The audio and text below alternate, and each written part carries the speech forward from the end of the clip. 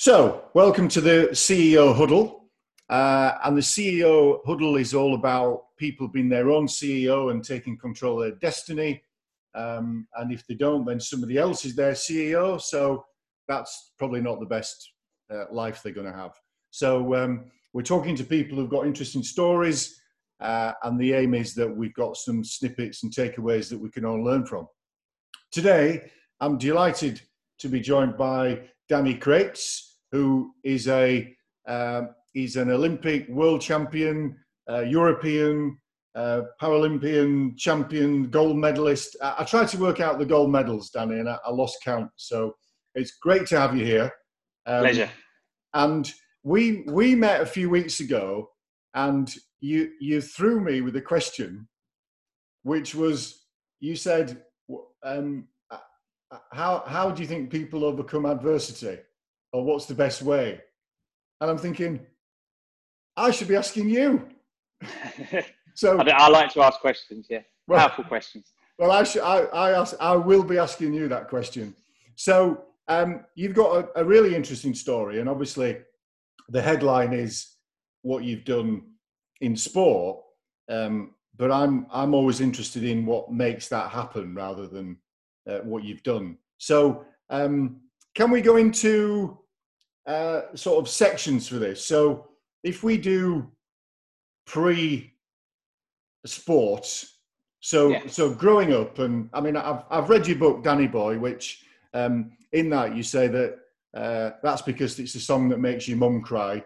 Well, my mother was Irish, so I sang that at my wedding, so I can empathise with that version. So, but reading your book, it seems like we've got a young guy in Australia who seems to spend all his time drinking.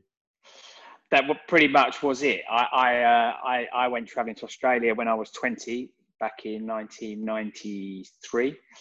So it was almost kind of, not no one can go anywhere right now, but up until this, doing Australia was quite a normal thing. Back when I was younger, I'm the only one out of all my friends that went. And before we get to the drinking bit, I was always never scared to be different. So, and it's not that I wanted to be different to my mates. It's not like, they dressed normally, so I wanted to be a goth or anything like that. But it was like, not as anything wrong with that.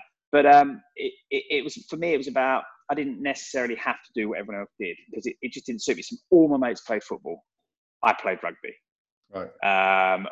Most of all my friends, just because, you hang out with the people that they say the 5 closest people to you, you're the sum of, don't you? And that's kind of what it is, right? So I hung out with a lot of people, and none of us were going to be rocket scientists. We're all tradespeople. So a lot of us did apprenticeships in different areas, and we were mechanics, electricians, instrument techs, that kind of role. But they just wanted to stay there. A lot of them didn't really want to move on. For me, it just wasn't for me. So for some of my friends, bless them, love them. We were born in a town called Corringham and Stanford-le-Hope, next door to each other. They're in Essex. They're proper Essex. We were born there. We bought houses there, had children there. Then you move closer to your mum and dad, living in the same town, and then eventually you die there, and you'll get buried there. For me, it wasn't about, I wanted to get out. So I went traveling to Australia, and I did the Essex version of traveling Australia, which is Sydney to Cairns in as many pubs as you can do. Yeah. And I think I enjoyed my time in Australia, actually. It seems like you did. Yeah. It was. And the home for me was Airlie Beach. So I spent a bit of time in Bondi, just being a layabout, really. And I spent some time in Brisbane, and then I went to Airlie Beach. And Airlie Beach was where I found me. That was the 5 months I was there was the real me. Right. And what was that though? What kind of feeling was that? What, freedom? It was freedom, but I had a job, I had a purpose. So it wasn't where before I'd just been traveling, didn't really have the purpose. I had the purpose and I had a job. It wasn't the toughest job in the world, but I had a structure. And I was working for a backpacker place, but a big one. So I was doing all the driving and the minibuses and stuff like that, but I was meeting people. And for me, that's what it's about. So like it was almost like networking. My job was to go to where the big buses come in, the Greyhounds, and we used to have little stands we'd stand at, and our job was to try and get people to come to your place. Yeah. Where I worked was a big place. It had a restaurant, it had a bar, it had lots and lots of, it wasn't like a dormitory style backpackers, it had lots of cabins. So it was almost like higher end. And but it was about people. But then with that come a lot of freedom. So we had a lot of time off. So I learned to scuba dive, which is where I found my passion. But it's one of those luck things as well. There was a group of us that landed at the same time, all had different jobs, different places, but we all connected. And that's what made it special. It made it, that's where I found myself. Right. And would that have continued? Would you be today's version of Danny then? I mean, and that, 20 plus years on, I could probably still happily live that life of no cares in the world, and probably by this stage have long dreadlocks. But for me, it was a period of my life, and I'd moved on anyway. It got close to the end of my year, and I then decided to move on, say goodbye to my friends. But it was very shortly after that I had the accident. Yeah. And that in itself, I noticed that in your book, I was expecting that there'd be a chapter about that straight away, but you kind of, you refer to it and then you move on. So, I mean, that particular day, you were, it was at night, was it? You were driving with a mate? It was actually, mate, it was the boss I was working for. So, the only thing that only Danny this can happen to, right? So I'd managed to miss my flight home, and it wasn't on purpose. It was back in the day of paper tickets, and you used to get your round the world ticket or your 1 year ticket, and it was a paper ticket. And if you lost that, yes, you could potentially get another ticket, but it's going to cost you money, and it's not an easy process. So there's two things you've got to not lose when you're traveling. It's your paper ticket and your passport. Yeah. And my ticket was in the bottom of a backpack. It was right down the bottom, so it wouldn't get lost. And it was stupid, but it was just something as simple as I just got so I had my flight booked home, but what I hadn't anticipated was when you get the ticket, it itself has an expiry date. And it's not necessarily, so it's when you bought it. So it actually expired before my flight home. So my flight was booked within the year, but the ticket had already run out, and it was days. Right. And I was up in Darwin, and I had to fly out of Sydney, and I still had like a day potentially to fly to still get out, but there was no flight. So and it was just one of those. It was one of those situations. I phoned up Air France and I said, look, I can fly tomorrow. I've just got to get to Darwin back to Sydney. And they said, but we haven't got a flight. Our flight doesn't go for another 3 days. So I said, okay, so can I get on that flight? And they said, no, your ticket's run out. Right. But it hasn't run out today, but there isn't a flight. So you can't go today. You can get, so it was one of those. And it was just like, so what do I do then? They went, not a lot. You'd have to buy another ticket. So then I got a visa extension, went back to Brisbane to a place I'd worked for before, started doing some work for them. Just to earn enough money to get my ticket home. So it was all legal, it was all legit. My visa had been extended to the time because I had a flight booked. I was due to be on it, and when I was driving up the coast, I was driving with my boss, just doing it was the last job, and all I had to do was drive from Brisbane to Airlie Beach, and we was visiting all different places on the way. Just selling the place I was staying at is a backpackers. So at this point, you should have been home, really. Yeah, right. Should have been at home. Should have been sitting at home. And I was literally, I was about 2-3 days away from my flight. And that's when I had the accident. And it was it was what, some truck with a big tractor on or something? Did it hit you? Did you hit that? What happened? It was they call them a ute in Australia. It's just a flatbed truck. So it's like a pickup truck, but their ones they put the tray on the back of it, so it's the tray sticks out from the side, so they're slightly bigger. So if you think of like the trucks we have here, like the Ford trucks or the Toyota Hiluxes, it's the cab with the chassis, and then they put the farmers put the big tray on the back, so they can have it all different sizes, all different configurations. So it's a metal tray, and it often sticks out a little bit from the side of the cab. And all that happened was we hit each other as we went past, and that was it. Like it just clipped because it was metal, and on the back of it, it was carrying an 8-foot long bulldozer blade, right, which was hanging out the back of the truck. And what happened was, from the evidence, what happened was the car we clipped, which sent my car out of control, and I went round the back of the blade, we think, and it just cut through the car. Wow. That and the side of the ute. Yeah. But we never really got to the bottom of it. It was one of those. It was a while ago. It was in a very small town in Australia. It was with a 76-year-old farmer who was very local, and there was only one policeman in that town who came along and dealt with it. And he failed to notice there was an 8-foot bulldozer blade on the back of the truck. Later, we found all this stuff out. So it was one of those slightly, difficult situations to get the truth, but we know certain bits. Yeah, and so following that, do you remember all that, or do you remember waking up? So when did you realise the severity of what had happened? I don't remember the crash. I vaguely remember. I just remember coming to in a ditch. I remember getting shaken around a lot. We'd gone 15 foot after hitting the truck. We'd gone 15 foot back on our side down an embankment, so we was now well off the road and down. And so I just sort of came to in the car, turned to the guy that I was with, and then I noticed that there was an arm laying on my lap. What? And I just said to him, "Shit, there's an arm on my lap," because I thought it had come from the other truck. So then the panic set in, and his response was, "Don't look, but it's yours." Oh. Yeah, so I tried to get out of the car, and my side was so badly damaged, couldn't open the door.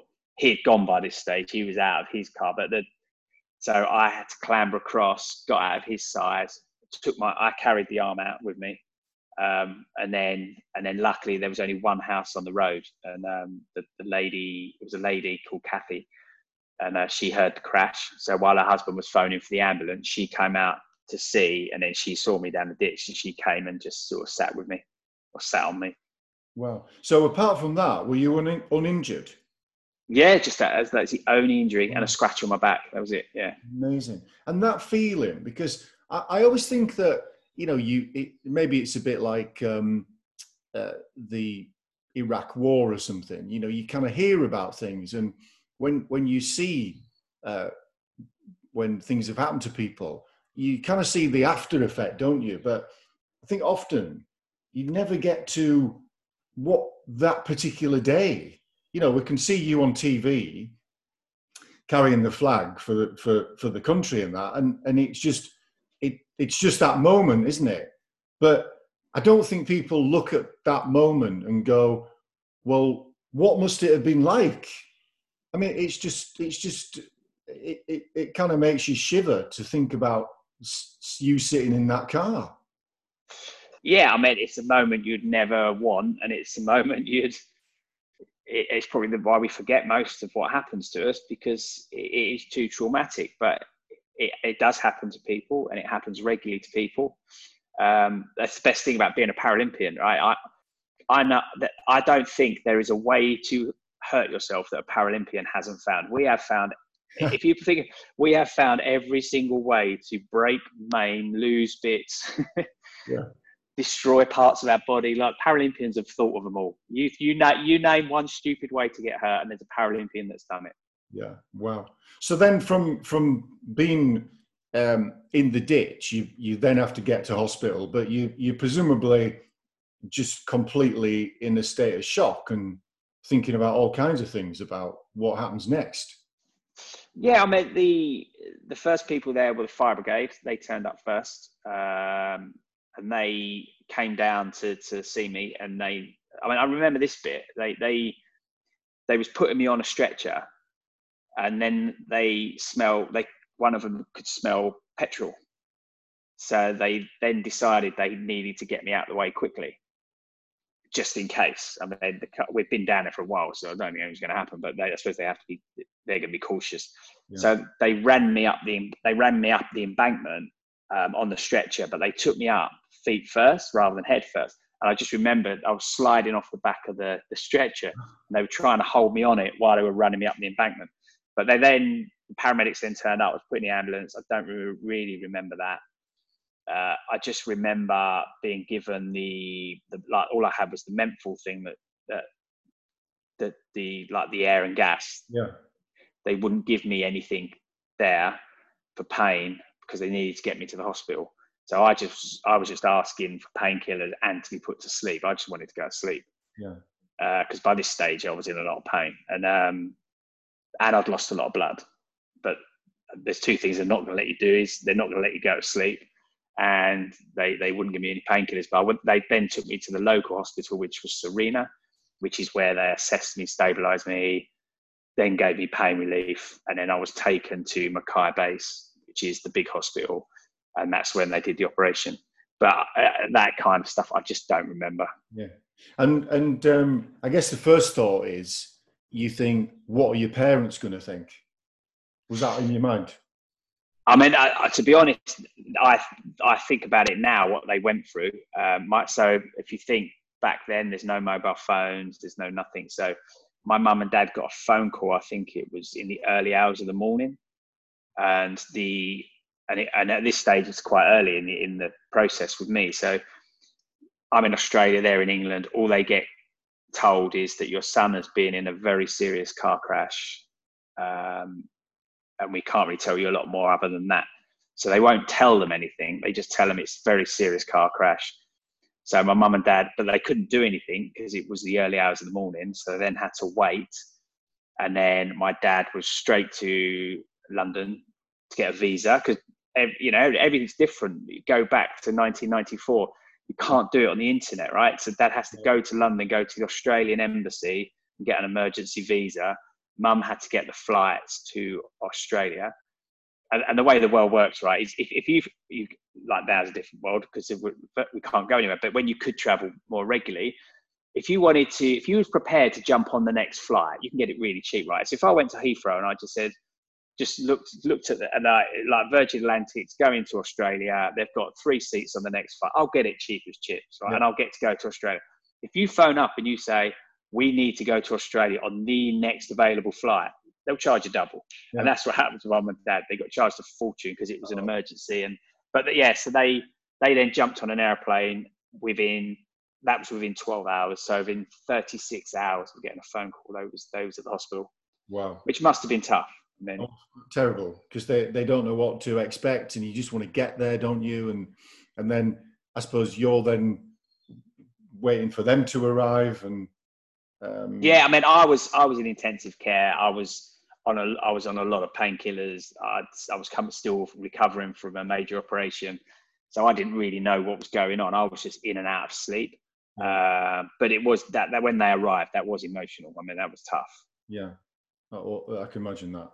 And then with these things, so moving on, then when do you? Because I think there's kind of two things happens, isn't there? There's either it becomes something that, well, it defines your life either way, but it either takes you down one route or it takes you, it's like sliding doors, isn't it? Yeah. And for you, it became an amazing experience. But when you got home and you've then got to come to terms with this thing, I mean, then that must be a really strange thing to go through, that when you're home, the reality of what's happened in life's never going to be the same, is it? Yeah, I mean, being in hospital was the easy part because you're in a safe environment and you haven't got to think too much. Coming home was the tough part. Yeah. Because then the reality started to kick in. I was a trained engineer, so was I going to be able to go back into engineering? A petrochemical I worked in, so like big machinery stuff, big hammers and spanners and bashing stuff. That was my trade. And so was I going to be able to do that again? Just life was going to change. Like the early stages were tough, and it was more because of the just getting, because then mum and dad have to go back to work, so you're just on your own, right? You've come. I've come from the life that I'd had in Australia to just being back. So I've been away for 13 months. So I'm trying to process that, because it's quite tough when you've been away for a long time to then come back. Plus, you're trying to process the arm. And the way I did it was I just went out, partied as much as I could, really, with friends. I mean, it's not like I was partying, but it was being with friends. It was socializing. It was trying to put normality back in my life. Did you? I mean, I kind of joked about the fact that in Australia you seem to do a lot of drinking and waking up where people had nicked your sleeping bag and all this stuff. Yeah. When you got home, did you drink to kind of make yourself feel better, or not? Not massively. I mean, I word it. I did rehab the Jack Daniels way, but it wasn't about drowning sorrows. It wasn't about drinking to forget. I mean, did I go out too much? Yes, but I was a 21-year-old boy, so yeah, a 21-year-old boy from Essex used to go to the pub a lot anyway. So I was just one of them, right? So, and that's what we did. And it's, it wasn't necessarily, it was more to be normal than to forget. It was just putting normality back in my life and not. Yeah. But did you, but how do people treat you normally when, they've like your mates before you went and now you're back and you're different, right? So did you find that people struggle to be normal? Yes. I mean, you find this in life, and it doesn't mean that some are more than others or some are less than others in terms of being friends. But the one thing I've always said is it doesn't matter what happens during your life, your friends are always there. So in terms of my accident, good friends will always, even in your darkest moments, will always make you smile or laugh. Even for a brief moment, they can bring you from where you are in your head and take you to another place. So I remember being in hospital, and back then, no mobile phone. So as the news spread and it got back to England, and it spreads very fast, and even around Australia, all the friends I made in Australia now heard that an English guy had lost his arm, and then they found out it was a guy called Danny Crates. Yeah. They started phoning the hospital. So all day, every day, this phone would ring. But every time it rang, the nurse would have to wheel this phone on a trolley with a massive long extension lead up to my bed. And it's for Danny again. And I remember one of my first calls I got from the UK, one of my friends at home, I answered the phone and he just went, "I always said you was a shit driver." That's the first thing they said to me. But that's what mates do, right? It's just, yeah. And so when you get back, so some of them, they don't change, right? Some of them, the way they react when you didn't change. Some of them found it really difficult and almost stay away a little bit. And it doesn't mean they don't care. It just means they deal with things differently. Yeah. But it was the, I talk about, I had a very good, strong circle of friends, and it was that got me through. And it was also, I had the friends that I grew up with and went to school with, and I also had the rugby club, and the rugby club was a really influential part of my life. I'd grown up playing rugby. I had very good friends there. So I had the two elements that crossed over sometimes as well. But, that it was that strength in the people around me that got me through. Yeah. And so when was that moment where you thought, right, well, I've got to do something, and why sport? And then you kind of seem to get onto this as more as a mission that you didn't want to just take part. So what was it that you said, right, I'm gonna go off and start doing things with myself? It was probably about 6 months, I'd say. So after about 6 months of not doing anything, because I was just sitting at home. So mum and dad are going to work, and I've got a brother, but he was working. So they'd just, say goodbye in the morning. I'd just sit around, watch telly. And I remember the most exciting, what I used to do is I used to walk up the town centre in Corringham, which is about a 10, 15 minute walk probably from my mum and dad's, get myself something for lunch, get myself a scratch card, walk home, scratch the scratch card. If I'd won, it'd give me an excuse to walk back up there and I'd change it for another one, right? So, and that was the extent of my days. And it was about 6 months in, I just thought, this has got to change. And rugby is my thing. And so initially I went back just to start training, just to be part of it. But then I started to realise as I got more and more engaged with it, that I could still play rugby. As I was getting more and more physical in the training, I was realising that there was a potential that I could play again. And that's when we set the date that I was going to play rugby again. And that was almost a year to the accident that I played the first competitive game. And this is like rugby. Yeah, full contact, able-bodied rugby, yeah. Right, which is crazy in itself. It is sort of, but and I had I had a wee moment when I sort of said to the physio, "Well, what if I get turned upside down and break my neck or something?" And the physio was he said, "That happens anyway, right?" So it doesn't happen very often in rugby. I mean, that if you don't play, that's people's fear if you don't play rugby, right? So is that stuff can happen. But that for the amount of people that play, that is very, very rare. And accidents happen anywhere in the world doing any different thing, right?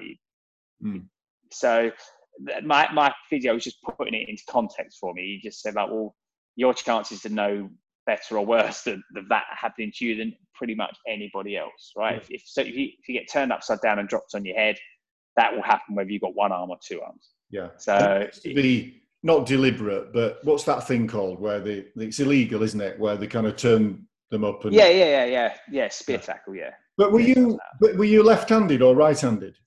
So I was right-handed, so I had to learn to do everything again from scratch. The irony with the rugby, actually, it probably improved my catching, but did it? But don't you need to kind of hold the ball and then push people away? See, that was the downside. You can't hand people off. So as rugby players are told, but two things, actually, it's a very effective tool to have. So if someone comes in for the tackle, you can actually push them away. And if they come in high enough, you can get a good hand off. And there's no better feeling than getting a proper hand off on someone. As they come in to take you out, you push them into the ground. It's the greatest feeling in the world. Couldn't do that anymore. So I was completely exposed, especially if they came in from the right-hand side. I could hold the ball, big hands, and rugby players often hold the ball in one hand anyway. So I could catch it, I could throw it, I could pass it, I could do everything. The high ball was always a bit difficult, but and a bit interesting. But I've had a couple, so I still play. I still have the odd run out every now and again. I had one a couple of years ago, and I actually caught a high ball. Like someone put a high ball up, and I managed to catch it. And I stopped the whole game. I was like, whoa, whoa, whoa, whoa, whoa. So the ref blew the whistle thinking something had gone wrong. And I went, did you see that?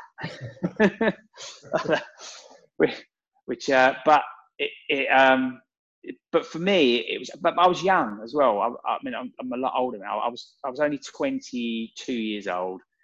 I had the testosterone that a 22-year-old has. I had fitness. I had, just that level of energy that you have when you're younger that you don't have when you're a bit older. Yeah. And I have to ask this, as a 22-year-old Essex boy, it might not be important in general life, but did it affect girls? So you're a good-looking guy. I think you're probably a good-looking 22-year-old. Well, I don't know about that. But, I mean... How do people react though? I was very image conscious at the time, so I would have given off a really off kind of. I wouldn't have been warm to people coming up to me unless I knew them. I was very image conscious. It took me until I went back to Australia as a diving instructor to be comfortable with the image.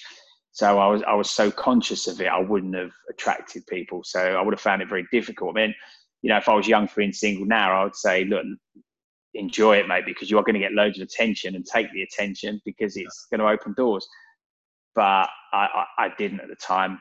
And to be honest, I was more I was more about the safety net of my friends. So I wasn't, I didn't like leaving the safety net of my friends. Right. I liked to be with them. That doesn't mean I didn't go off chasing girls when I was young. But probably not to. I was very conscious of it. Yeah. So then, so from starting to play rugby, then when did you then think, well, I could do other things, and running is the thing? Well, I mean, the first thing I did was went back to Australia and did the scuba diving. I went back there and trained as an instructor, and it's a similar process. Just went out there. I got a Winston Churchill Memorial Travelling Fellowship to go back to Australia and look at scuba diving for the disabled. So the idea was to see how far you can get in the world of professional diving with a disability. And I went to the first level of professionalism, which was a dive master. And then while I was a dive master, similar to when I was training with rugby, thought this is great, but actually I want to be the guy that's responsible. And I believe I can do it. And we had to make some adaptations to my kit. And there is no, with that qualification and that course, there is no, if you're disabled, you can do it this way. You basically have certain things you have to be able to do, and you can either do them or you can't do them. And it's as simple as that. Right. So you go through the process, and when you do your exams, you either do it or you don't do it. You pass or you fail. There is no, we'll adapt it a little bit for you. You just have to do it. And I managed it. I qualified. So then I was a scuba diver, and I came back and I was doing scuba diving, and I was teaching people to dive. And then I got an opportunity to go and meet some athletes that had competed in Atlanta, Paralympians. Right. And I wasn't really interested in going back into athletics. I'd done it when I was younger. For me at the time, anything with disability, I wanted to stay away from. I wanted to do mainstream stuff. And I just saw like disability athletics as a load of disabled people giving it a go, which has its place, but it's not what I wanted at the time. Because it was fairly new, wasn't it then? It was. I mean, it's more established now, isn't it? Yeah. I mean, in terms of the media, but in terms of the athletes, you still had the athletes. They still went to Paralympic Games. It was still a high standard. It was still hard to get on the British team. The British team had very high standards. They only take potential medal winners. They don't take anyone to give it a go. Right. They take people to win medals. Yeah. And so and that's what happened. I met some athletes that had been to Atlanta. One of them had come fourth in the 400 meters. And it was from talking to them, I realized that they were professional athletes. They didn't get the kind of funding and the media attention that the athletes get of nowadays, but the way you train hasn't changed. You still have to train. And they was training like professional athletes. And I just thought, wow. And then, so I thought, what's the worst that's going to happen is I'll give it a go. And if it doesn't work out, I'll go back to rugby and I'll be fitter, faster, stronger. It's kind of the mindset I've had with a lot of things in life. Is like, what's the worst that will happen? Give it a go. And if it doesn't work, you go back to doing what you was doing before. And that's what I did. So I gave athletics a go. I never planned to have a 12-year career. Never planned to be a champion. The idea was to see if I could win a GB vest. Because as a young athlete, that'd always been my ambition, right? So I'd also, how cool would it be to be like Cram, vet? Yeah. So I grew up with that. Then I left athletics, as most people do. But then now I had a chance to go back to it. So I went back to it, and I got my GB vest in 1998, came 8th in the World Championships. But then just thought, was that 400 or what was that? That was over the 4. Right. And I just thought, 8th in your first international is not bad. But that's with doing just a smaller amount of training. What could I do if I really focused on this? And because before that World Championships as well, I was actually working in Spain as a diving instructor before the World Championships. So I was training while I was in Spain as a diving instructor. So I wasn't necessarily truly focused on the event. And I thought, wow, if I've come 8th, and there's a big gap between 8th and a medal, like there's a big gap to fill. But I just thought, I wonder. And that's when I started to focus. And I thought, let's really focus on this. Let's see if we can go to a Paralympic Games now. I've won my vest. Now I want to go to the Paralympics. And as I got closer and closer to the Sydney Games, it was also becoming, I wonder if I can win a medal. Right. And that was the ambition at Sydney, was to win a medal. And what's the difference in training then? So did you stop being in Spain, or so if you train, is it every day? Yes. So I mean, so basically, when I got after the World Championships, I started looking at. I was training at my local club, which was Thurrock Harriers, the club I've been a member of since I was 11 years old. And whilst it's a great club, it's not necessarily, they're not there to prepare you for a Paralympic Games and an international, because an international competition is a big thing, right? And they're not training to the level by the quantity of the level that you would need.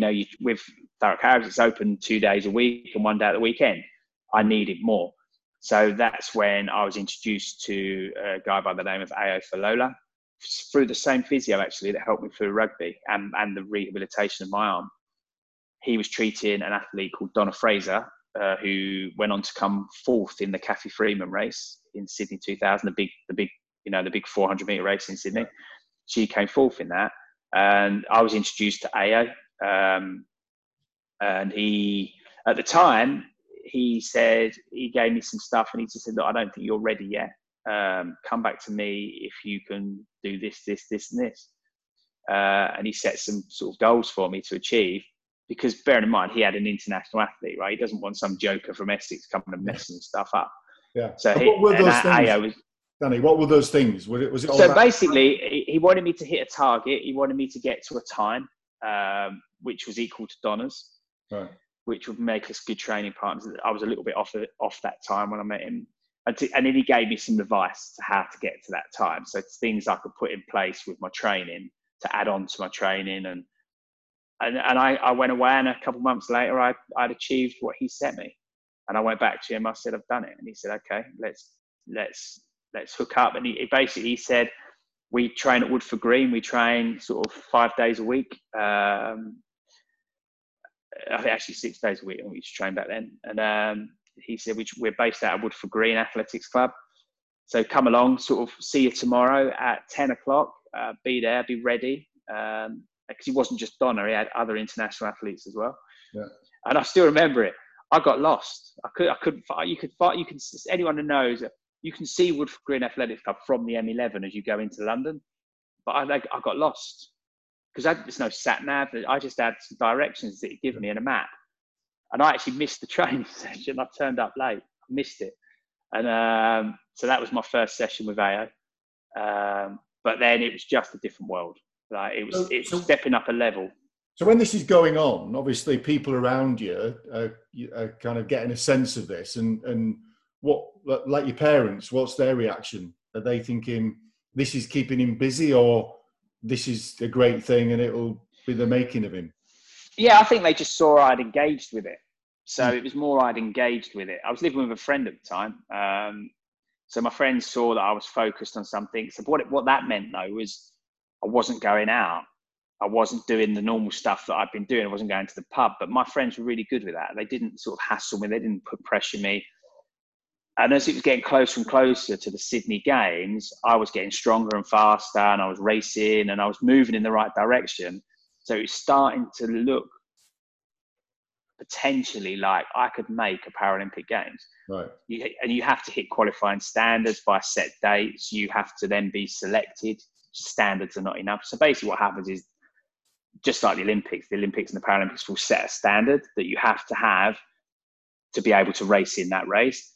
But then the GB team will say, well, that's great. That's the Olympic standard or the Paralympic standard. But there's loads of people that are going to potentially be able to do that. Ours is ours is up here, because we want you to be able to win a medal. If we're going to invest in you and take you to Sydney for 4 weeks, then you've got to be medal potential. So I knew so that you know what you have to achieve, and then I managed, and then I got it. I got my qualifying standards, and I made my first Paralympic Games. And I think that's kind of the moment that. Well, I think my mum and dad knew I was back when I started playing rugby again. but this is the moment I had something now. I almost had a career again. Yeah. And how do you get told that you're going? Do you get a phone call or a letter? You get a letter. Yeah, a letter comes through the post. Did you get a letter if you're not going?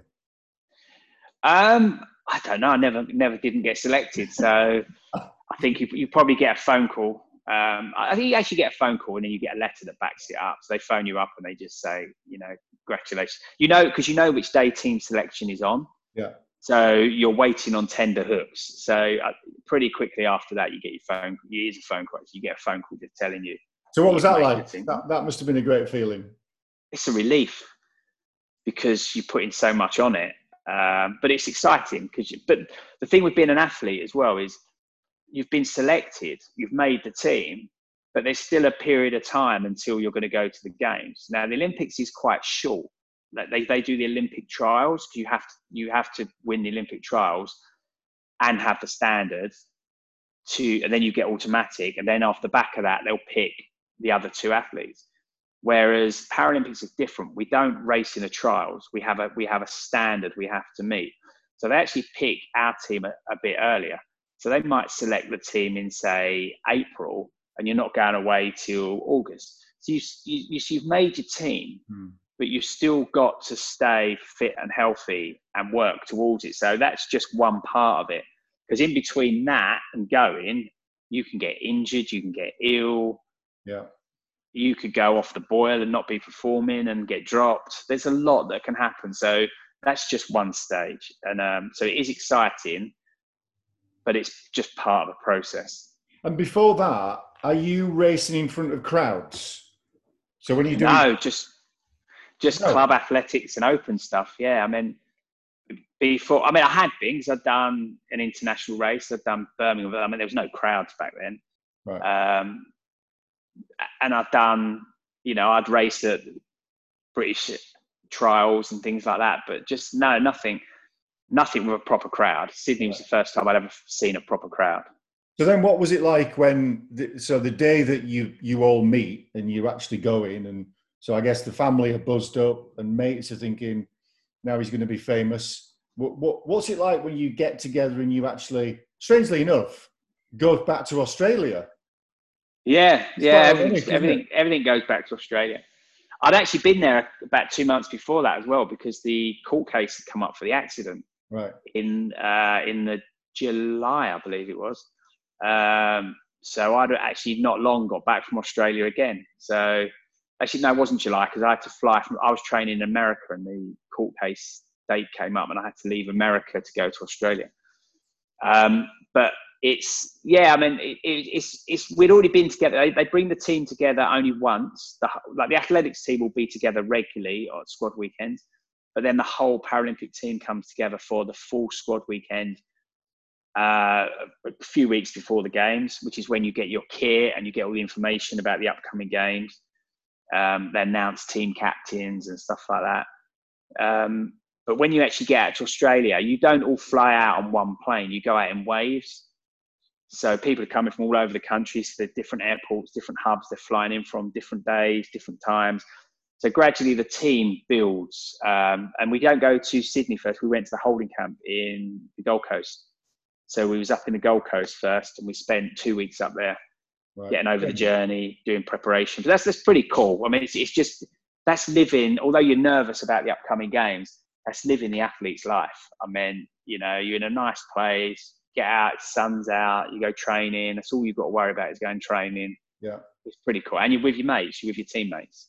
So, you got the vest, you got the crest. Yeah. So that was that 400 meters then? Yeah, still the 400 in Sydney. Yeah. And I know what happened, but tell everybody else what happened. Came away with a bronze medal, number 3 in the world. Most amazing thing, was utterly disappointed by it. Really down after it, because just didn't get the race right. Did not get the race 100% right. And if I had got it 100% right, that in that race would have walked away with the gold medal. Right. And it took me a long time to get over that. It took me a long time to come back from that disappointment. But you have to, and it's what you learn from these these situations in your life, that's the magic. If you can learn from it and move on, and that's what we did. There's one thing I learned through the world of sport: if you lose, you're moving on to the next thing anyway. If you win, you're moving on to the next thing anyway. Sport doesn't stay still. So, came back from Sydney straight away. Coach sits me down and just goes, right, okay, what did we learn from it? What did we get wrong? Let's park it. Let's move on. What next? And we started planning the next 4-year cycle. Yeah. So it's interesting, really, because when I look at what you've won, it kind of goes gold, and it goes and a bronze. Yeah. And there's only one bronze, but in a different lens, going through what you've been through, going to the Olympics and winning a bronze is amazing. But it looks like an afterthought now. It is, and I do appreciate it now. It just took me a while to learn that, and it's just because on that day, I didn't perform to the best of my ability. Now, had I run the best race and the other two athletes run faster than me, I would have been happy with a bronze. But on that day, I did not deliver what I was capable of delivering. And on that day, if I delivered my best race, I should have won a gold medal. Right. But in 400 meters, Danny, because it's quite short, isn't it? I get it that in 1500, you can go, okay, well, I want to be third at the first lap, and then I want to kick on the final bend and all this. What do you do in 400 meters that is good or bad?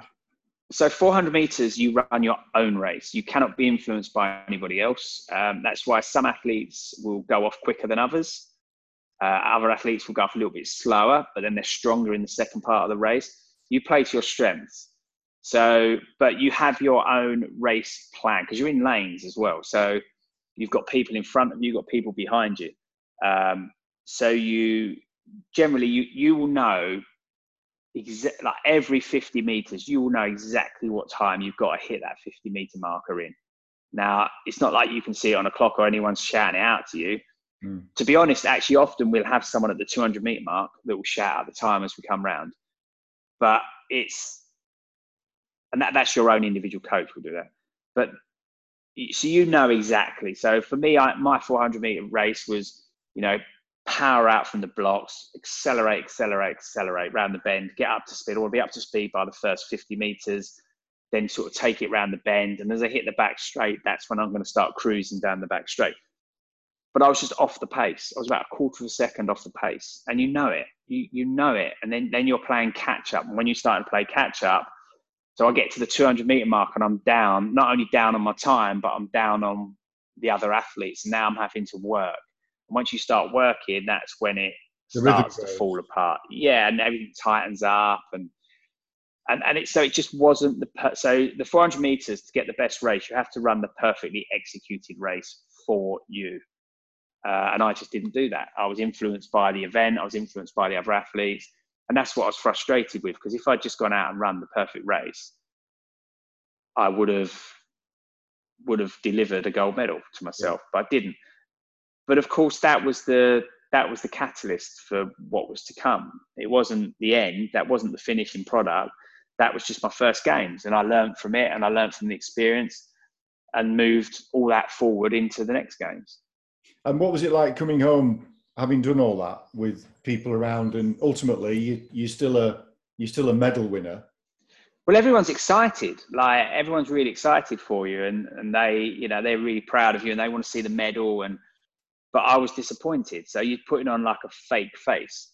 You're Right. pretending to be really pleased because you don't want to. If you're doing an interview or something, you don't want to be all down, do you? Yeah. So, but actually, you are quite down with what you got. Right. Yeah, it's crazy to think about it. You got a Paralympic bronze medal and you're peed off with it, but that's the mindset of a sports person. That is sport. That is probably, one of the takeaways, isn't it? That it's about your expectations. So if yours are gold, and it applies to anybody, isn't it? Yeah. If yours are gold, then bronze isn't good enough. If yours was to take part, then bronze is an amazing achievement. Yeah, it depends what your goal was. So yeah, like you say, some athletes making the games is their gold medal. Other athletes getting to the final is their gold medal. For me, winning a medal was my gold medal. Now, it wasn't necessarily it had to be the gold. It's just that I didn't perform. And the sport is about performance, and it's about performing when you're under pressure. It's about performing on the big stage. And I just didn't perform under pressure. And that, you know, and that you have to walk away from that and learn from it and work out what you can do. But that's why we love sport, right? Yeah. Favorites don't always win. Were you favourite for that? No, I was one of the favourites. The guy that actually won it, his friend, he messaged me about 2 days ago.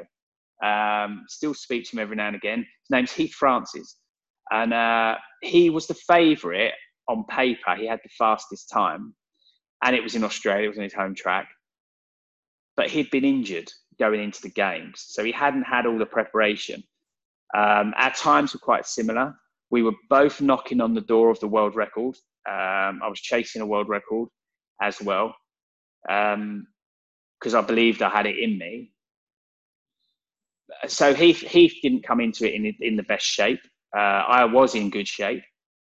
But there was a lot that happened. I had been to Australia just before that, you know, to go out for the court case that was associated with the accident. That all went pear-shaped as well. So I had a lot to deal with. But it's no excuses, right? You have to leave that at the door when you race. And I don't make any excuses for it. I just didn't perform. Yeah. And Heath won the race. But he went on, he moved that world record to a phenomenal time. I mean, you know, once he got himself fit the next year, he was formidable. And you came back and you moved on to 800 then, is that right? Yeah, not immediately. So we started training again, getting ready for the 2001 European Championships. I was still doing the 400s, and then as we got through those championships, what was apparent with me is with the 400 meters, you want to go through the halfway marker, kind of a second and a half inside of your 200 meter best time, right? So wherever you can run 200 meters in, you're not going to be going flat out in the first 200 of the 4, so you hit your PB because you've got nothing left. Yeah. So you've got to be inside that.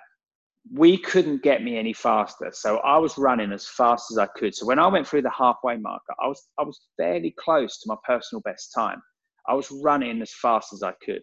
So it was becoming apparent that I was quite strong, but I just didn't have that base speed. I couldn't do the 200 meters. Most 400 meter runners can do the 2 as well. I just couldn't do it. I wasn't fast enough. I could do it, but I just wasn't good enough. That's more about acceleration then, is it? It's pure speed. And it didn't matter what we did. My coach just couldn't get me. I needed to try and get like a second faster over 200 meters, and I just couldn't do it. And we tried everything. So it was from that mentality. My coach was like, right, so let's work on your strength more. Make you a stronger 400 meter runner. And through doing the strength training, I was getting stronger and stronger. And it was like,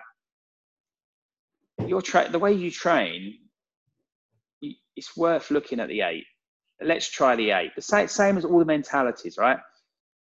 Let's give the 8 a go. Doesn't mean we stopped doing the 4. We just started looking at some 8-based training, and then in amongst the training, throw your hat in the ring, go and do a couple races, see what happens. You know, what's the worst that happens? You decide the 8's not for you, or the 8 decides it's not for you. You go back to the 400 meters, having learned some other stuff and being a bit stronger because you've been doing 800 meter training. Yeah. So we just started experimenting with the 8, and I remember doing my first 800 meters at Watford, and standing on the start line, not knowing what to expect, what to do, just waiting for a gun to go. Didn't have to worry about blocks, so that was easy. Just stand on the start line, and the gun went, and it just felt right. That's the only way I can describe it. It just felt right, and from then we started really focusing on the 800 meters. Right, which became a great choice, because then you went on and you kind of conquered the world, didn't you? Yeah, I mean, the 8 was the change for me, and that's the thing. It's about not being scared to make changes. I wasn't scared to make that change. I wasn't scared to step up. I mean, you know, it's tough. The training is hard for the 800 meters. I went from training once a day to twice a day. A lot more emphasis on training on your own, going out, doing lots of long runs, getting the endurance work in. I wasn't used to that. I was used to being part of a squad and training on a track. We did do track training sessions, but you're doing a lot more distance running. Elements of the training that I hated, I had to get used to, I had to get better at. But it just felt right. When I raced, it just felt right. I was designed to run 800 meters. And that's the thing with athletics, it finds you. Yeah. And then you then went off to the next one and won a gold. Yeah, Athens was the one I'm known for. Broke the world record about 2 months before the games. How does that feel? Breaking a world record? It's great. I mean, it's a massive achievement to break the world record. I broke it first at an event, a Watford meeting. It's called a BMC meeting, British Mileage Club. Yeah. It's like a specialist race group that you have to qualify to be able to race in it. Did you mean to do it? No, I've been chasing it for a while. Right. And the problem is when you chase a world record or you chase a time, athletics is full of magic times. The sub 50, the sub 2 800 meters. There's all these magic times and then you have your own ones because you've got your own targets you want to beat. When you chase a time, it's hard because you tend to tense up and that's all you're focused on. But I went to Watford one day to race and it was just a windy day. So the weather wasn't great. So I just didn't have any aspirations of breaking world records. I just was concentrating on running the perfect race. When you run the perfect race, you tend to get the results. Because I wasn't focusing on the time, I was just running the race. I broke the world record. But it wouldn't stand as a world record because the processes weren't in place for it to be a world record. So although we had electronic timing, we had the photos, there was no doping control. So I couldn't then have drug testing done that you needed to have for a ratified world record. Right. But I then went to the Olympic trials, which is the 3A's Olympic trials at the time. So I was running there. And it was a really wet and windy day in Manchester, as it always is. So once again, I had no aspirations of breaking a world record. All I wanted to do was run the perfect race. And I ran a perfect race for me and ended up breaking a world record. But because it was an Olympic trials, everything was there. So I could then go off. I could get all the paperwork. I could go and get my drug testing done. Yeah. And then that was a ratified world record. Amazing. So then you turn up at the games as a world record holder. Yeah. So then comes pressure. Then you are expected to win gold medals. Yeah. But of course, it's not easy. You're not the only one who can win a gold medal.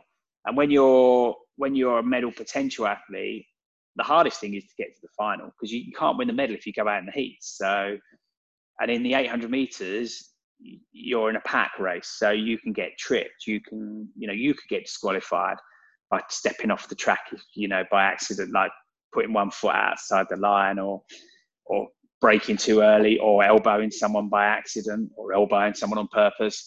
You can get disqualified. So there's lots of ways you can't make the final. So you've got to get there. But once you've made the final, then it's down to business. But of course, it's a really nerve-wracking time. That is performing under pressure. That is when the pressure's on. And that's when it's being asked of you to deliver. Yeah, and you're the hunted then, aren't you? Yeah, because everyone wants a piece of you. Like everyone, they know you are the one to beat. So when we got to the final, there was 3 Algerians in the final, which is dangerous because they're going to work together to stop you from winning. You've got the former world record holder in there as well, Conor Omar. He's not very happy because I've just nicked his world record. Yeah.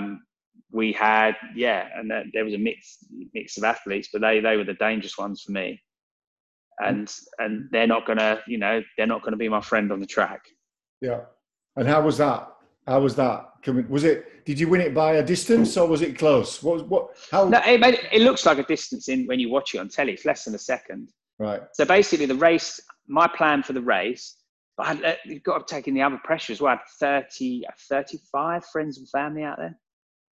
So they'd all come out to watch me. They're all in the stadium, Union jacked up, Larry, loud.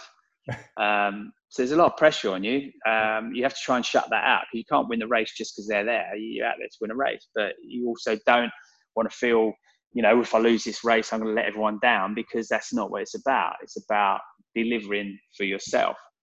So my race plan, but we had a race plan, but we'd left no stone unturned in the preparation for that. Like, me and my coach had prepared for that race.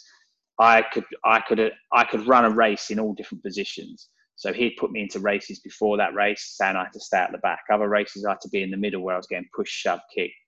Next race I did at the front, where you don't want to be in an 800 meters. So we'd prepared for me to be in any position and try and get out of any situation. But my actual race plan was to go hard from the gun, go to the front, let somebody come on my shoulder. So I wasn't actually leading the race. Let them, it sounds silly, but let them be half a step in front of me, but on my shoulder on the outside. So they are leading the race almost. I'm just sitting inside them. But then there's two of us that create a wall that then stops anyone from going around the outside. If anyone wants to go around the outside, they've got to go around two people, not one. Yeah. Then my plan was to just hold everyone behind us. And then when we got to about 150 to go, so 650 into the race, just start to accelerate a little bit, start to wind it up, and then till you hit the home straight and you hold it. But what happened was all that worked. Every element of that worked until about 150 to go, and the Algerian struck. He went and he attacked. But because I was ready for it, and because he had to go around somebody else first, as soon as he attacked, if you're in it, if you're in the zone, if you're really, you're in that race, and the pack was still together, all 8 athletes with 150 to go are still together. So it is a proper tight, intense race. And then suddenly this Algerian attacks from midway to the back. And I was intuitive. I knew it was happening. And then as soon as it happened, I retaliated to that. And then because I had the inside lane, just accelerated. But that's a scary place to be at the front with 50, 60 meters to go, because you've got nothing left. You can't accelerate. If someone comes through quicker than you, you've got no more speed. It's all out there now. And you just wait, and you just hold that form. You just pray for that finish line to get there. And eventually it did. And so that's an amazing feeling. And so you've kind of got your goal then, really, haven't you? So did that feel a bit like completeness, or did you think there's more to do? It's more a relief at the time, because you put so much into it, and so much, you've worked so hard for it, and there's been so much expectation on your shoulders. But that's the same thing with sport again, right? It moves on. So the coach goes, "That's great, Dan. Let's go out and party." And we did party that night. We had a great party that night. And but then it's right. Enjoy this, because then you enjoy the rest of your games out here. You got nothing else to do apart from. I was only out for another couple of days anyway. Back to the UK, few parties, few celebration events.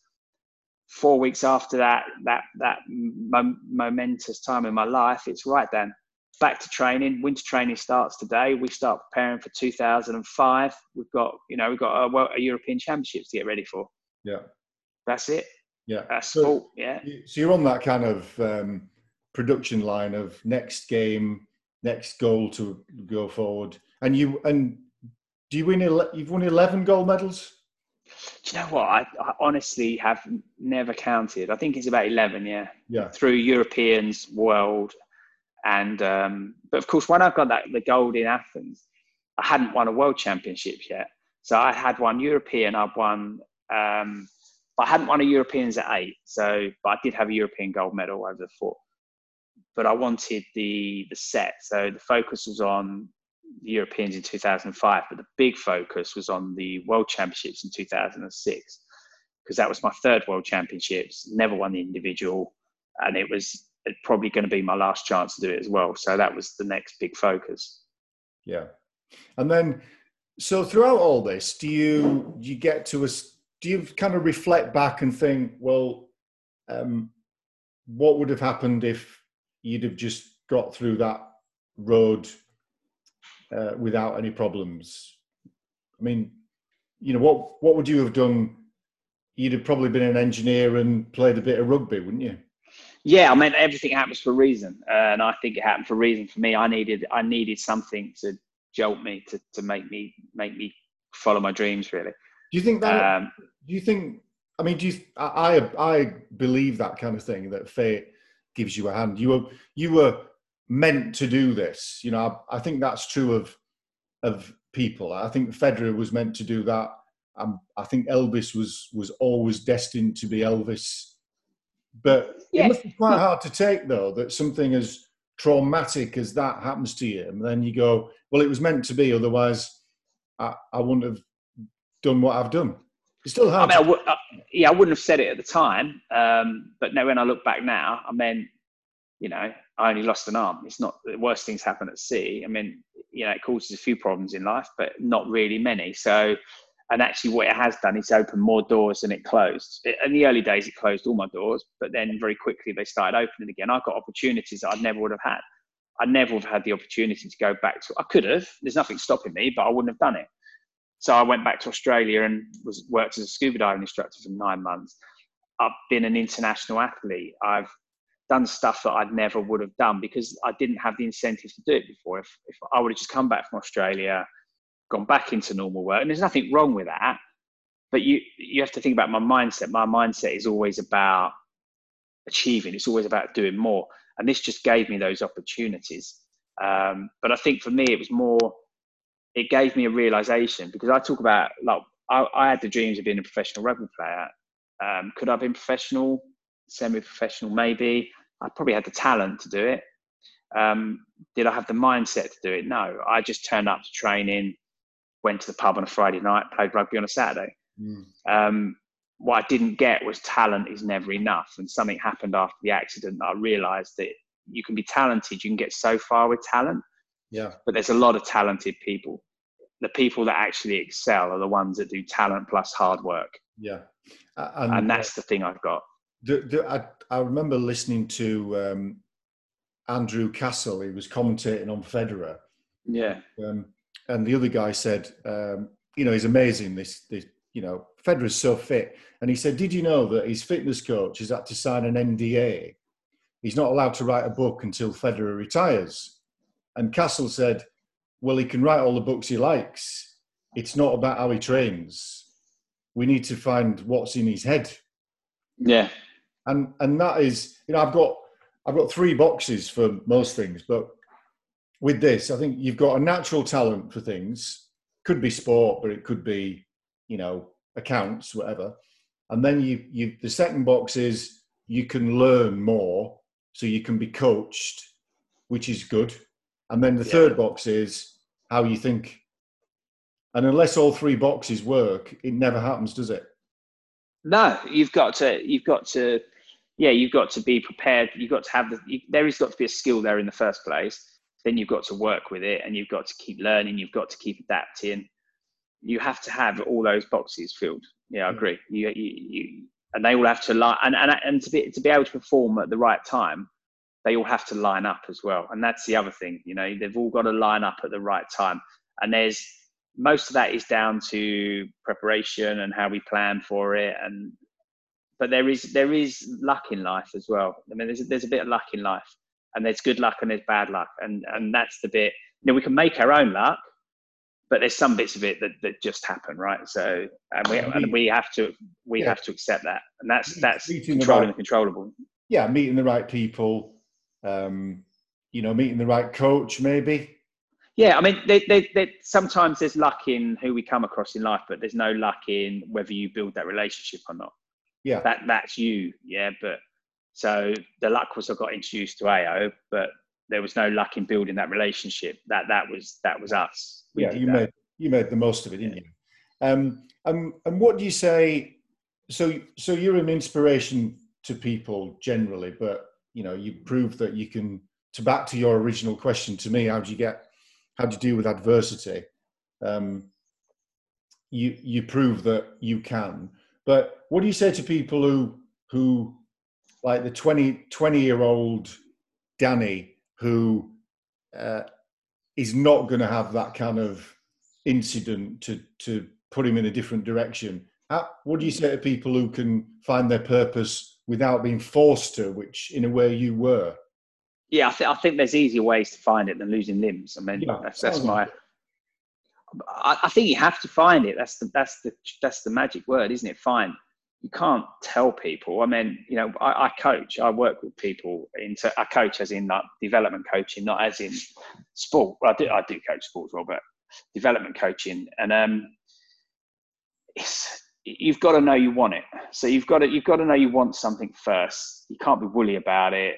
You've got to be, you know, you've got to have that plan. You've got to have that goal. Well, you don't need a plan because people can help you put the plan in place. But you need to know what it is you want to achieve. And then you've got to be prepared to put things in place and actually follow it through. So you can't make people do that. You've got to want it. So the difference was when I was 20, you know, did I have the skills to be a rugby player? Yes. Did I want it enough? No. Because if I wanted it enough, I would have trained harder. When I went to Australia, my coach from the rugby club, Thurrock at the time, was a guy called Hicker Reid. And he was an ex All Black hooker. So we was coached by one of the best, you know. So we had some phenomenal coaching. And when I went to Australia the first time, he gave me some clubs to go to when I got there, if I wanted to continue my rugby. So I could actually play rugby in Australia. Never went, like, you know, got too involved in the Bondi Beach lifestyle and never went rugby. So I just didn't want it enough. Difference was with the athletics and the scuba diving, I wanted it enough. I wanted it. Yeah, I think that's really true. I read this thing that said, well, separate to that, my daughter, who was 17 at the time, I got her a job in a very nice farm shop with a nice cafe. Yeah. And she was waitressing, and then she then went back to school. That was in holidays, and she said to me, "Do you know, the people are so ignorant? You know, the way they treat waitresses is so awful." She says, "I never want to be a waitress." And I said, "It's great that, because I think sometimes you need to start with what you don't want." Now, I'm sure she never would be, but it's a tick in the box, isn't it, that say, I never want to be in a position where people can treat me like I'm some kind of underling. And I do an exercise sometimes with people and go, start with what you don't want. You know, I don't want to be told what to do all day, or I don't want to sit in a, you know, you've trained to be an accountant, but you've decided you don't want to sit in an office all day. Because I think it's hard for people to find out what they want. Sometimes we don't know what we want. That's the problem. That's where we just get stuck. Yeah. And it is hard. And with sport, once you get into sport, I mean, sport's quite easy, right? It's very target driven.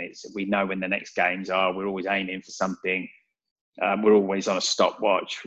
It's almost easy to go through those processes. It's not easy to do, but the actual processes are with sport. And we follow, without knowing it, we follow very traditional goal setting systems, really. You know, we know exactly what we want to achieve, and we know when we want to achieve it, and then we know all the stepping stones in between, which is all the other competitions we'll go to, and then we work out what we want to do at each section, and then we look at how we're going to do it, right? So we put all this without even knowing we're doing it.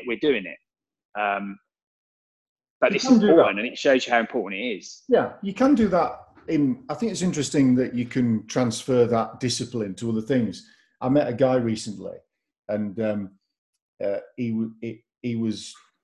we were presenting the values for this business, and he said, "Oh, I've got my key values." So we were going to buy this business. Yeah. And I said, "Oh, great. So what's the value then? What are your values?" And he said, "Well, I don't have them with me," right? And he owns this. And he said, "Let me think." So we're all sat there thinking, can't be complicated. And he said, "Oh, yeah, one was that I want to be the most profitable, independently owned business in the sector."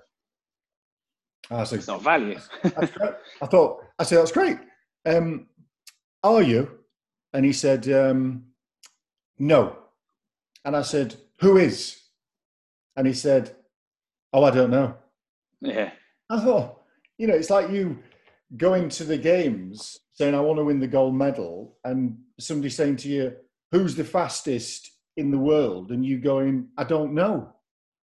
See, I do. I have these 5 key elements that is like my little map to success, and the magic is the knowing, it's the why. So yes, I wanted to be a gold medalist, but a lot of people wouldn't say that. But if you don't understand why, you're never going to invest in it. I knew why I wanted to be a gold medalist, and it wasn't because that I could say I was a gold medalist or I was number 1 in the world at something I did ages ago. It's because of the accolade that the athletes that held that position had. So I mentioned Kona Omar earlier on. Well, he was the world record holder before I had it. He was an awesome athlete from the Ivory Coast. So he didn't have the facilities and the lifestyle that we had in the UK. So what he did was, for me, more phenomenal. You know, training in a war-torn country. Yeah. And then became a world record holder. So I knew that to be the best, I had to beat him. Once I'd beaten him, I then knew I could say that I was the best in the world. But because the accolade was about sort of the other athletes fearing. I wanted to get to a point where the other athletes feared me, yeah, but respected me in equal measure, because that's what I had for him. You know, I feared him on the track, but I respected what he could do. Yeah. Because that's not an arrogant thing. Then it's the respect is there for that athlete, and that's where I wanted to get to. So I knew what I wanted. Easy, right? Keep the goal simple. Be number 1 in the world. You know, don't want to overcomplicate it. But it was actually that reason why, because that was the thing that was gonna engage me. Yeah. And so what are the 5 then? What are your 5 things? So my 5 key elements is you have the goal, and there are multiple goals. So you have career goals, long-term goals, short-term goals, personal goals, but you have the goal, right? But for me, a goal is just words. We can all say stuff, right? We can all say, I want to be a gold medalist. I want to be a professional rugby player, right? I did it myself. So we say this stuff. Want to be CEO of a company, want to drive a Ferrari. It doesn't really have a lot of meaning. It is just words. So the magic is in the words. So the magic is in the why. So why do you want to achieve it? For me, the why, I've explained the why, was because of, you know, I wanted to be feared and respected by the other competitors that I race against. I knew why. And you know, there's a lot of other whys to it as well. Yeah. But in terms of my sport, that was it. And then it's the mapping, you know, it's the journey, it's the planning, it's how we get from where we are today to where we want to be. And I talk about that journey, and I talk about the fact that I knew what time I was running into, you know, when we started looking at the 800 meters, I knew what time I could run an 800 in. But we started looking at, and you mentioned it, you know, well, who are the fastest? Well, that's what we was doing. In 2000, we was looking at what times people had won the 800 meters in 2000, and then projecting what times people would potentially win the 800 in 2004. So we actually had a time on paper that we thought I would need to be able to hit. And that's what my coach said. He said, if you want to win the gold in 4 years, you need to be able to run an 800 meters in this time. And we started looking at how we was going to do that.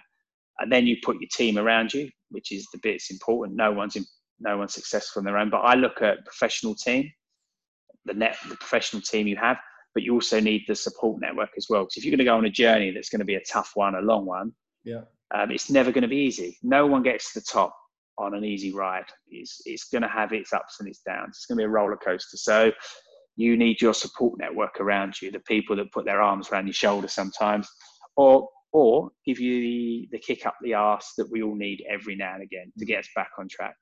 So you've got the goal, you've got the understanding behind it, you plan the journey, you put the team in, and then the magic at the end is the evaluation, constantly evaluating what you do. This is where we look at the incremental gain. So you know where you are, now how do you want to get to there? And I break that down to, for me, that was 4 seconds. So I had to be 4 seconds faster, which to anybody's not a big amount of time, but to a track athlete, that's a lot of time. That's about 30 meters. And the mentality is, imagine running the fastest race you've ever run. And then someone goes, that's great. That's really good, Dan. You ran the personal best. Any chance you can be 4 seconds faster next time? Because if you want to win, and you're in a puddle on the floor and you just go like, you had a laugh and I've just run my fastest race. Yeah. So if the mentality is just the 4 seconds, it's insurmountable. So we break it down, and it's 1 second a year.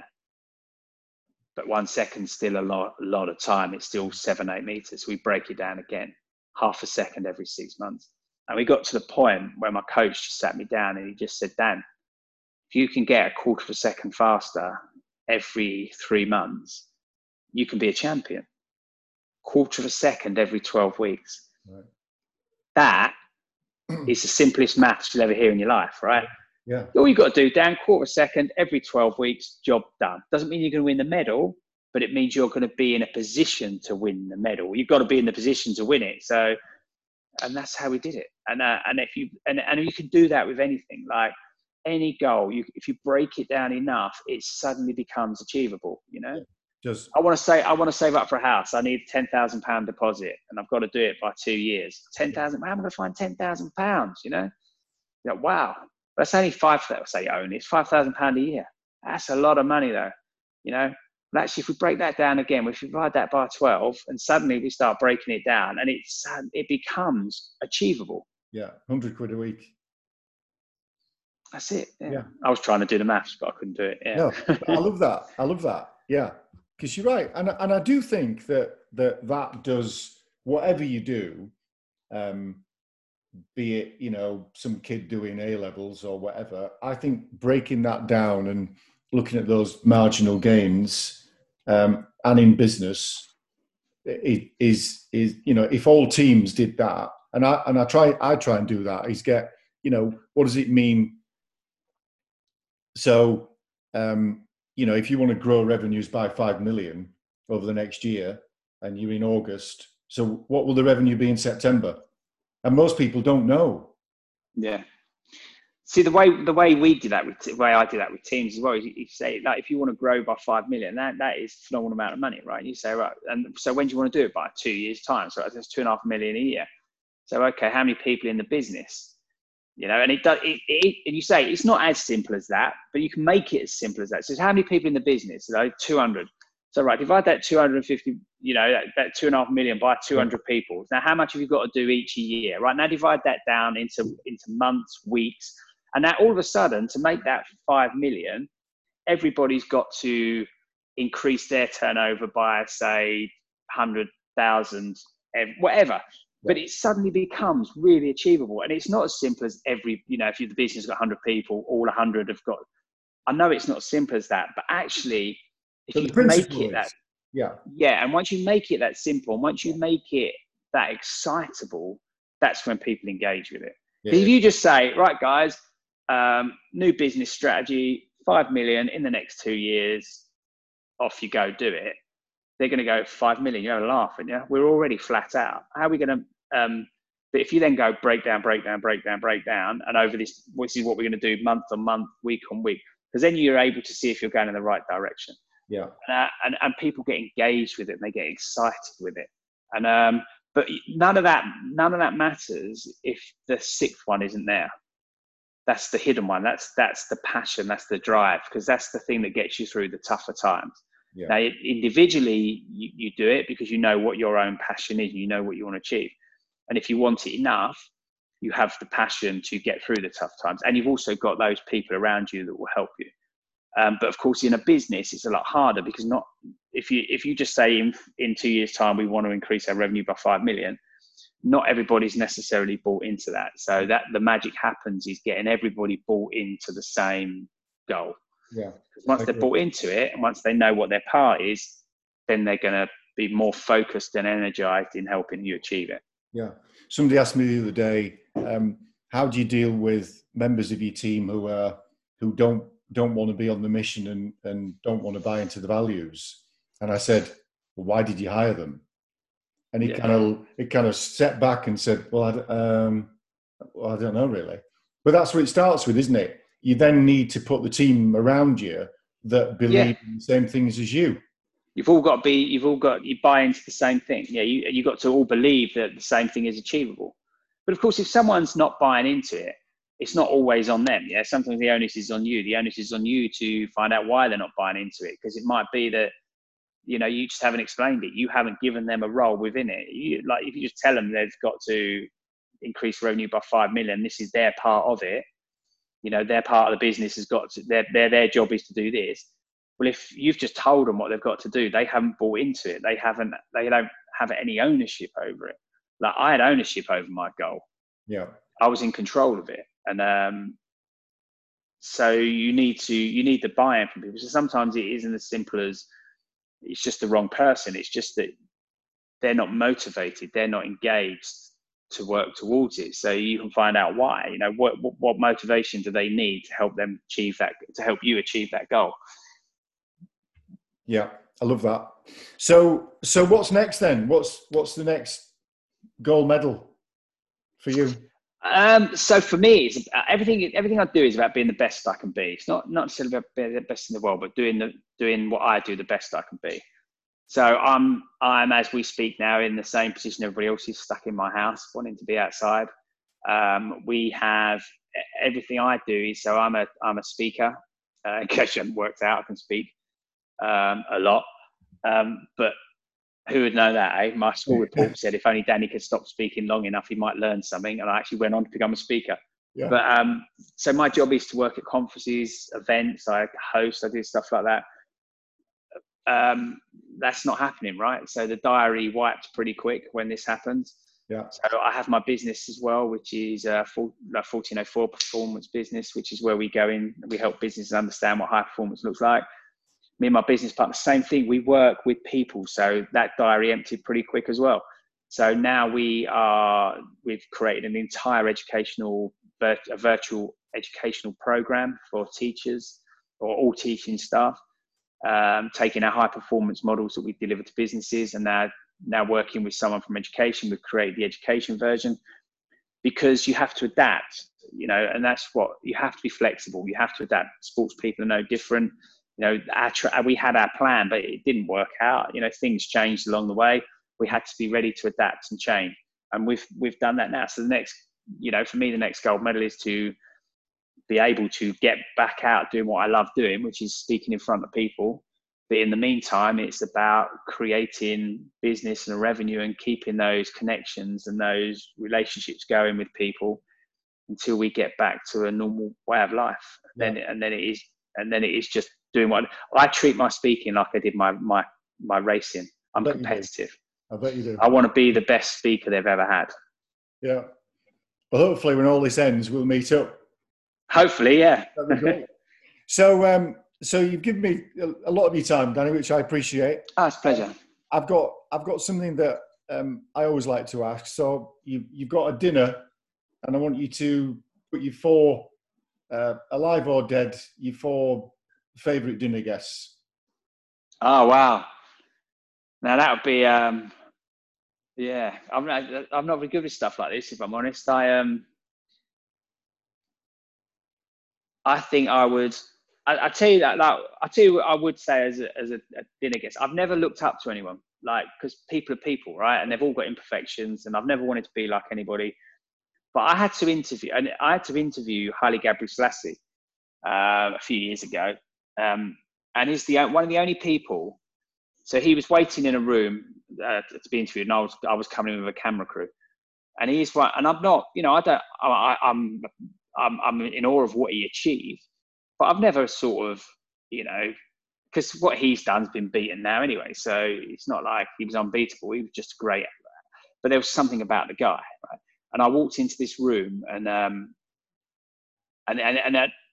not normally like this, but there was just, he almost sort of stopped, and he was like, wow, there is something about this guy. There is an aura around him that is magical. Right. And I was kind of, you know, I through my life in athletics, I've met the Queen and nearly every royal that you meet along the way. And it's phenomenal, right? You meet the Queen. But to me, you're just a handshake, right? It's lovely, but she shakes your hand. And if she said to me, Dan, I saw your race. It was awesome. You stuffed up the one in Sydney. but in Athens, you absolutely smashed it. Yeah. I'd be on the floor in a puddle. I'd be like, oh my God, the Queen watched my race. Yeah. But there was something about Haile Gebrselassie. So yeah, he'd probably be on there just to find out. I've always thought Robbie Williams is bonkers. So I think he'd be a laugh to have as a dinner guest. He would. And then possibly, I think actually I'd add 2 more in there, because I think I'd probably have my 2 granddads in there, because I lost them quite young. So they never got to see, and you know, grandparents are always the ones that, you know, love it. So they never got to see what I became.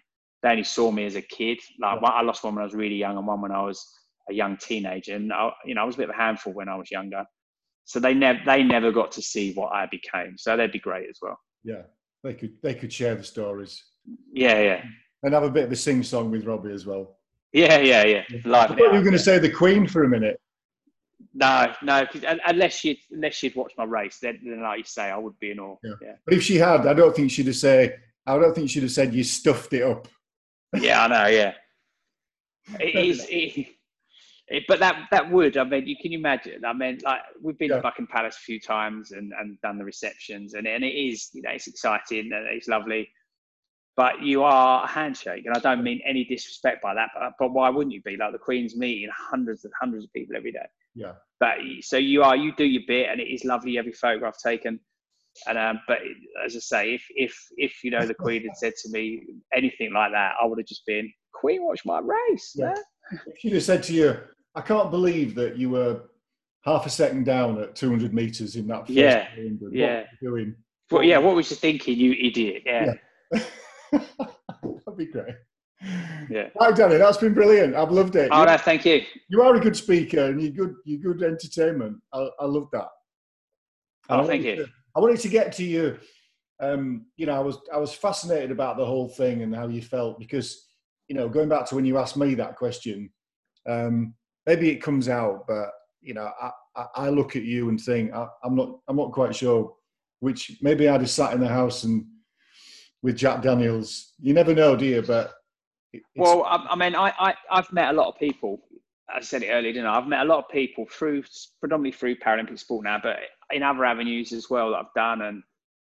And in my early days, I used to work with the Limbless Association. I used to go out and meet people that had recently had accidents and help put things in place for them. And now through my world of Paralympic sport, I've met a lot of people that have done a lot of things to themselves. And I think through it doesn't matter. See, my physio told me this, and it never really resonated with me until later life. He said, it doesn't matter what happens to you in your life, it will never change you. You'll always be the same person, right? So if you're always half glass, half full person, then you're going to be the same, and some, if you go through a massive trauma. Right. If you're always a glass half empty, if you're a glass half full person, so it's always the full side of it, you're going to be like that, but you're going to be out striving to achieve stuff. And I found that, and it doesn't matter what trauma people go through, and there's all sorts of trauma. There's losing people, there's illness, you know, there's what I went through, losing bits of your body. There's a lot, you know, we can lose our jobs. There's all sorts of trauma out there. And none of us, there's one thing we're going to be sure of. None of us are getting through life unscathed. Yeah. You know, it's not possible. Something's going to get us at some stage, and it will. But the one thing I've learned is it doesn't matter what happens to us. We all, 99.99999% of us all come out the other side of it with an extra strength and extra resilience. And I think an extra strength is a strange way to look at it. You know, you lose a limb or you lose your loved one too early or something like that. But there is something that you come out with. Yeah. But the only difference is the amount of time it takes us to get through it. Some people are very quick. Some people takes a lot longer. But I think it's true testament to the human spirit that we do get through this stuff, and most people do. It's just that time period that's very different, and that's, you know, that is what kind of excites me a little bit, really, in the life, is that, you know, it doesn't matter what it throws at you, we will get through it. It's just another hurdle. Yeah, it's just stuff. Yeah, well, that's really inspiring, and you are an inspirational guy. So it's been great fun. Yeah, lovely to speak to you. Yeah, so go and enjoy the sun. That's all we can do, isn't it? Yeah, I know. And it'd be great to, because we're fair, we're quite closely aligned in what we do. So it'd be great to stay in touch and see what we can do going forward. We'll definitely do that. And I've got through your book. Have you started mine yet? Do you know what? It's in my drawer. I'm trying to get. I'm going to read. I 100% want to read it because I like. So I've got, because of my coaching, I've got to read a certain coaching book, and I've been reading it for 18 months, and I'm only 2/3 of the way through. It's killing me. Right. But I've read other books, and the ones I've engaged with are the story style books. So I'm looking for. So I promise you, it is the next one to be read. Because what I planned to do on this was to ask you questions on every chapter. Yeah, no, I haven't read it yet. But as I say, I'm not. I'm an Essex boy that was educated in the 80s. I can promise you, it takes a lot of energy for me to get through reading. Right. Well, when we do meet, I'll be quizzing you. Yeah, I promise you. I'll send you a message when I've read it because it's next up. So I promise you. Great. All right, Danny, that's been brilliant. Thank you so much. Cheers, Peter. Speak to you later. Cheers now. Bye-bye.